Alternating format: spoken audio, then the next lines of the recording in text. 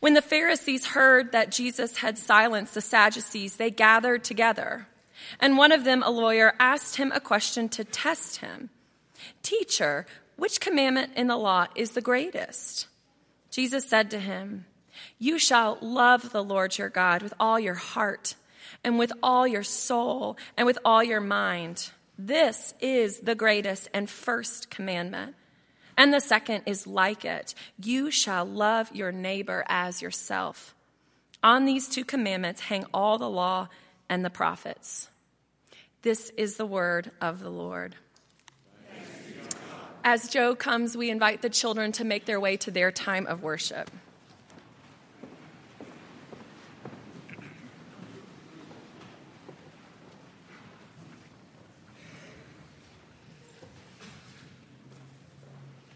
Let's bow together to pray.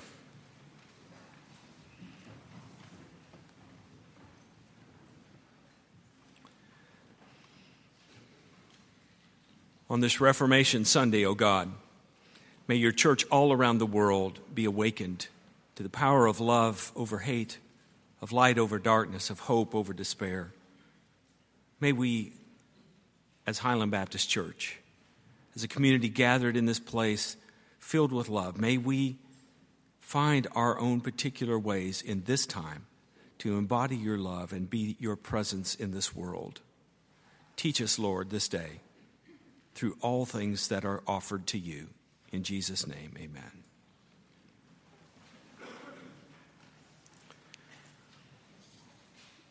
Well, when I saw that this week's scripture reading for the series of sermons I've been giving called Exodus from No Way to God's Way actually had the passage of their leader, Moses, announcing to the people that he was not going to be able to go with them to the promised land, that in fact he was going to die, I thought, that's not the best passage for this day, since today is the first Sunday since announcing that I wouldn't be entering the promised land with you. But just to be clear, I am not Moses, and I'm not dying. Okay.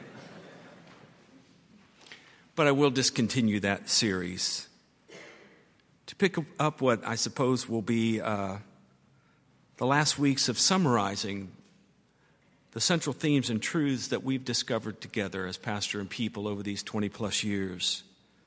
And I say together because it has been together. It's not been Joe in an ivory tower or Joe and the staff off doing and presenting. It's been us together always. I intentionally titled my pastor's column for our church weekly newsletter, Thinking Together. It's about togetherness. When we baptize someone at Highland, we baptize together, not just the clergy, but all of us say, in the name of the Father, the Son, and the Holy Spirit. It's about community. It's about oneness. So what have we discovered in our years together? And I'm not sure I know the answer to all of that. I'm going to offer one word today, but I invite you to join me in trying to compile a list of things we've learned together over these decades. It turns out that my announcement of my retirement coincides with the symbolic Rosa Parks moment in church history known as the Protestant Reformation. Specifically, 500 years ago, this Halloween, October 31st, 1517, a German priest by the name of Martin Luther, nailed some protests, some concerns, some grave concerns he had about the church. He nailed them on the door of the church in Wittenberg, Germany. Now, if he'd have done that at Highland with our brand new doors that we spent this much money on, we would have had to open a can of righteous indignation on him. But that was actually how you expressed yourself in those days.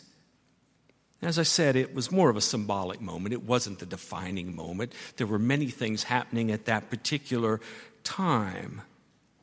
But it did become part of what we know as a protest to reform the church, the Protestant protest reforming of the church. On this 500th anniversary, I wonder about reforming. To reform, does that not imply a return to the original form, to reform, to form again. Presumes that there's some kind of true form that's a model and a goal. And I want to suggest today that one of the things that we've learned in this church is that love is our essential form. Love is our essential form. We talk about the work of love. That's what we do here.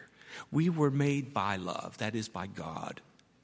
Last week I quoted 1 John 4:8. God is love.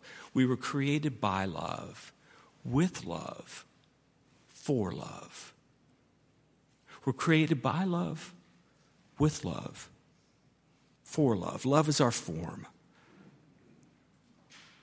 But as the old hymn says, Lord, prone to wander, Lord, I feel it. Prone to leave the God I love. Something takes us away from our truest form in God. And so in Matthew chapter 22, it's the religious leaders. Think about this. The religious leaders, the people who have the credentials and the bona fides and the titles, who for some reason are threatened by Jesus of Nazareth, who has come to preach good news to the poor, sight to the blind, to release the captives and to let the oppressed go free, to proclaim blessed are the poor in spirit, blessed are the meek and the merciful and the peacemakers, and they can't stand him. Something about his message invokes fear and insecurity and some kind of groupthink that causes them to veer away from their original form of love and to attack and test and discredit this one who came in love. And so they do one of their typical tricks among rabbis, asking each other, which is the greatest commandment? It's a trick question. Which one would you pick? I'm thinking if I was Jesus at about this time, this is Matthew 22, just a few chapters before they arrest him and kill him, I'd be saying to him, I'm really fond of commandment number 6, thou shalt not kill. And let's talk about this, guys. Let's talk about the importance of not killing. But instead, Jesus says, none of the 10 commandments. But from Deuteronomy chapter 5, he quotes the Shema. Love the Lord your God with all of your heart, all of your soul, all of your mind. But before the Pharisees can jump up and claim, we do that, man. We're really loving God with our rituals and our rules and all of our regulations. Jesus very quickly qualifies and elaborates on what it means to love the Lord your God. How do you love God? You think about it. The things that have caused most of the conflict in the world is arguments over how do you love the Lord your God? Jesus says to them, in response to their question, which is the greatest commandment? You shall love the Lord your God with all your heart, with all your soul, with all your mind. And the second one's just like it. Same. Other side of this very same coin, the message says it stands alongside it. Love your neighbor as you love yourself. To love God is to love your neighbor as you love yourself. Now, Jesus didn't intend this as one of those drop the mic kind of moments where he says, I guess I showed you all. Sort of like I showed the Sadducees just a few verses earlier. He's not trying to beat them. That's not the nature of God. He's trying to invite them to be formed again in that which makes them true and right and in concert with God. To be formed, to be reformed in love. Let me say specifically what I mean by this. Someone said to me yesterday, I love so much about Highland, but we don't have a really basic understanding of what it means to even be a Christian. I said, yes, we do. We just don't have it in a little booklet like everyone else does, but we do have it. It sounds something like this. You come to the realization, however it happens to you, that you are in relationship with something bigger than yourself. And this something is for you, on your side, loves you, wants the best for you. And in that you feel a wholeness and a forgiveness. In Jesus, he comes and says, this is the depth and breadth of my love. This is how to love me back. And so we take that love in and we're marinated in it and we're changed by it. And then we become agents of change. You're called to join in the work of love. And so we do it here at Highland. We symbolize it with baptism and the table and the singing and the scriptures. We join in the work of love and then we walk out of here. And we take that love into our own world, in our own way, in the worship that is your own very life. Because we believe this is the hope of the world. Our marquee today says, love alone cures violence. Love alone cures violence. That's not to say there aren't other things we have to do in response to violence. We have to have police, we have to have locks, we have to do certain things. But think about it. In Murfreesboro, Tennessee yesterday, in Shelbyville, Tennessee, we can shout down the haters, but only love can reform haters into lovers. It's the work of God. Prone to wander, Lord, we feel it, prone to leave the God we love. 1,500 years later, a German priest named Martin Luther nails his complaints against the church on the door at Wittenberg. At the core of this message was, let's reform the church back into its essential form of love. You see, the 16th century church was all organized to the hilt. They had their bishops and their cardinals and their big buildings and their Vatican, and they were into control. And the message was essentially one of fear. If you think of Michelangelo's Last Judgment, that's a good depiction of 16th century church, making people afraid of God, afraid of God. Well, the Pope in the 16th century, I think it was Urban, decided to build a new church in the Vatican, in Rome. But rather than do the traditional fundraising, he decided, in the words of Walter Brueggemann, to monetize the grace of God. To monetize the grace of God. To say to people, if you want your son or daughter, your sister or brother, your mother or father to get out of hell where everyone went, you have to give money. They called them indulgences. And I remember very little from church history, but I remember Glenn Henson doing this little jingle by one of the main salesmen of these indulgences around the country, a man named Tetzel, who said, supposedly, every time a coin in the coffer rings, another soul from purgatory springs. Isn't that cute?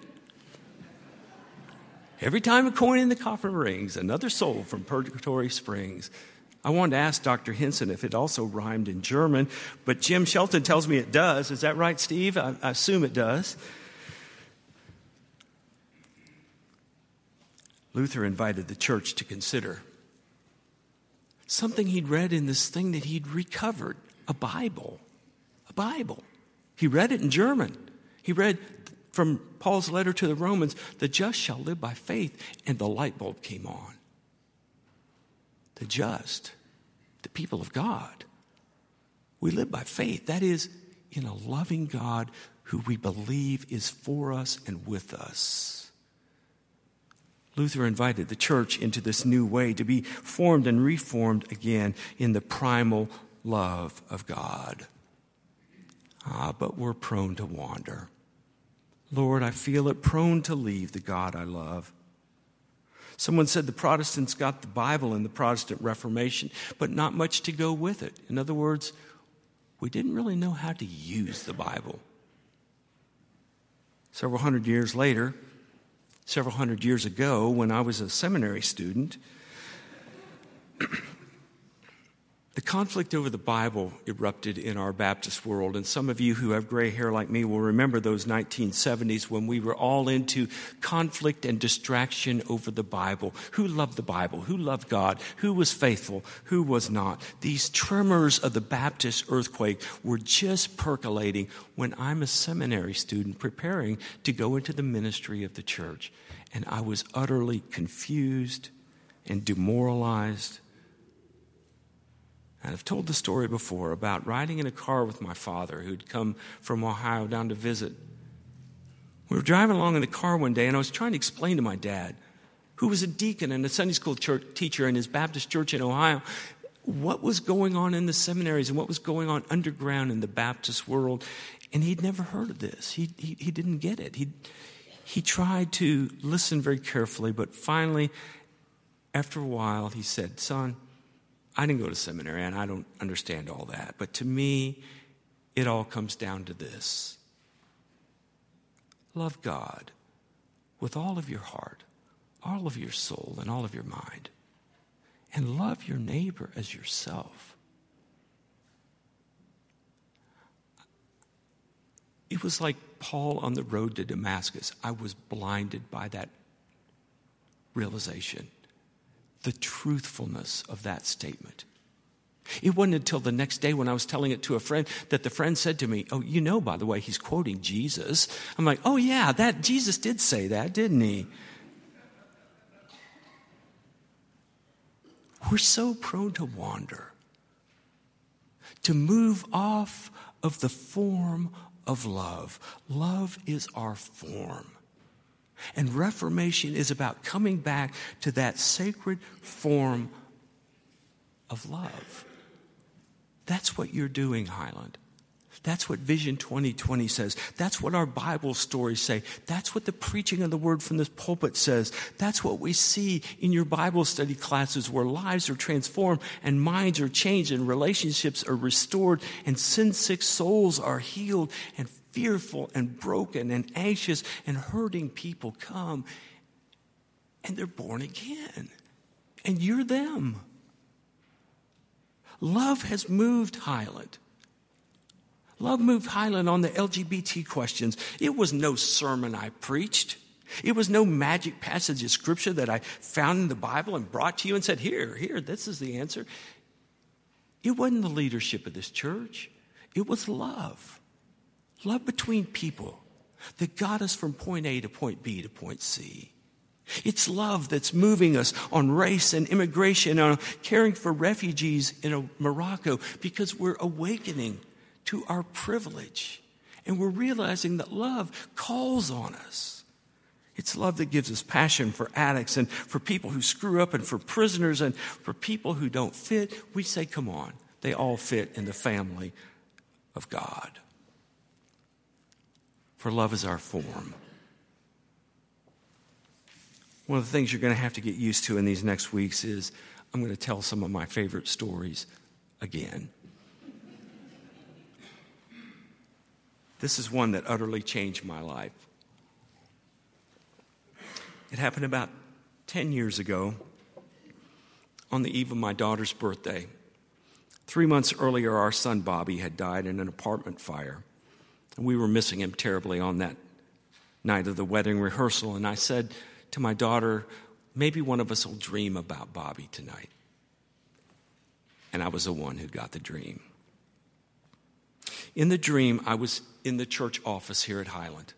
And I was walking out of my office door, and I had a large stack of Bibles and hymnals and commentaries and lots of papers,